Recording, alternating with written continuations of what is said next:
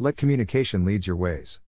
More often it's communication that stands between you and how you want your employer to get your message, whether it's written or spoken. In 2018, I've seen my brother called for 6 interviews by different companies in 9 months and he won none of those. Was it really true that all the 6 companies didn't want him or all of them corrupted? Back then, I used to think this way. We would make ourselves feel good with points such as, those guys are corrupt or they ask questions beyond our experience. I used to support these kinds of claims, not until I spoke to one of the most confident people on this earth, Mr. Peter Shulongo, a lecturer of creativity, innovative and entrepreneurship for medium enterprises at Namibia University of Science and Technology. He said, "The moment you call me for an interview, there are just 2 possibilities, you either have someone already or the job is mine."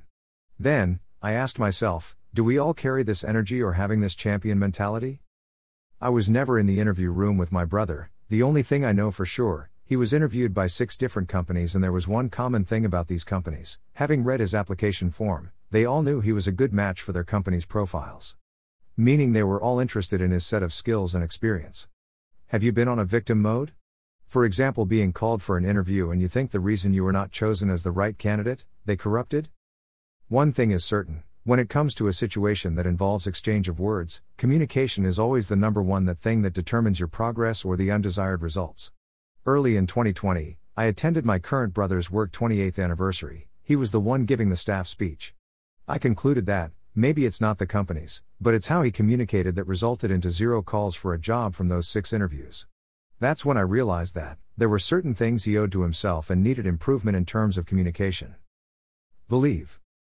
You're called for an interview, what's your belief about the call you just received? Everything starts here, the belief that you're an important piece of the world. Someone recognizes your qualities and value. And they see that you can make a difference. What do you owe to yourself? The belief that, yes, it's you who can make a great impact, who's expected to make a difference in their company, bring new changes or improvement. Don't wait for them to tell you that they believe in you, have it inside you and show it as you walk in the interview room. Shulongo told me, when I was called for an interview of this job, I walked in the interview room as if I already got the job, as if working here already, as if interviewers were my colleagues. I shook hands from the first interviewer to the 7th, taking my time to do so, complimenting them on what I found attracting or charming at first sight. Bottom line, this wasn't them to hope or how they speak to make you do this, it's the belief that you carry from your home. Confidence and enthusiasm fall here too. Not always you're going to be confident or enthusiastic, and you don't have to be the most confident and enthusiastic person. However, you owe it to yourself to appear so. In the case of an interview, your interviewers need to trust you that you can do the job. And if you sound hesitant or uncertain, you kill that trust. And above all, listen, smile and nod when they tell you things to show you're engaged in the conversation. My brother was asked 3 questions, and the way he was paving around clearly told me he was more worried on his responses to the asked questions. Instead of showing genuine interest, and that he wasn't mistakenly chosen by his colleagues to give that staff speech. Your voice. The above areas determine how your voice comes out. No engine works well without being warmed up. Julian Treasure. You're going to give an important talk. What do you do about your voice before you step on the stage or interview room? This is something you owe to yourself. For the people to be excited hearing from you, it starts with how the words are coming from your mouth. Are they boring or making people yawn, or making them nod, shifting, want to stand up? All these kinds of gestures from your listeners, you owe them to yourself. It starts with you.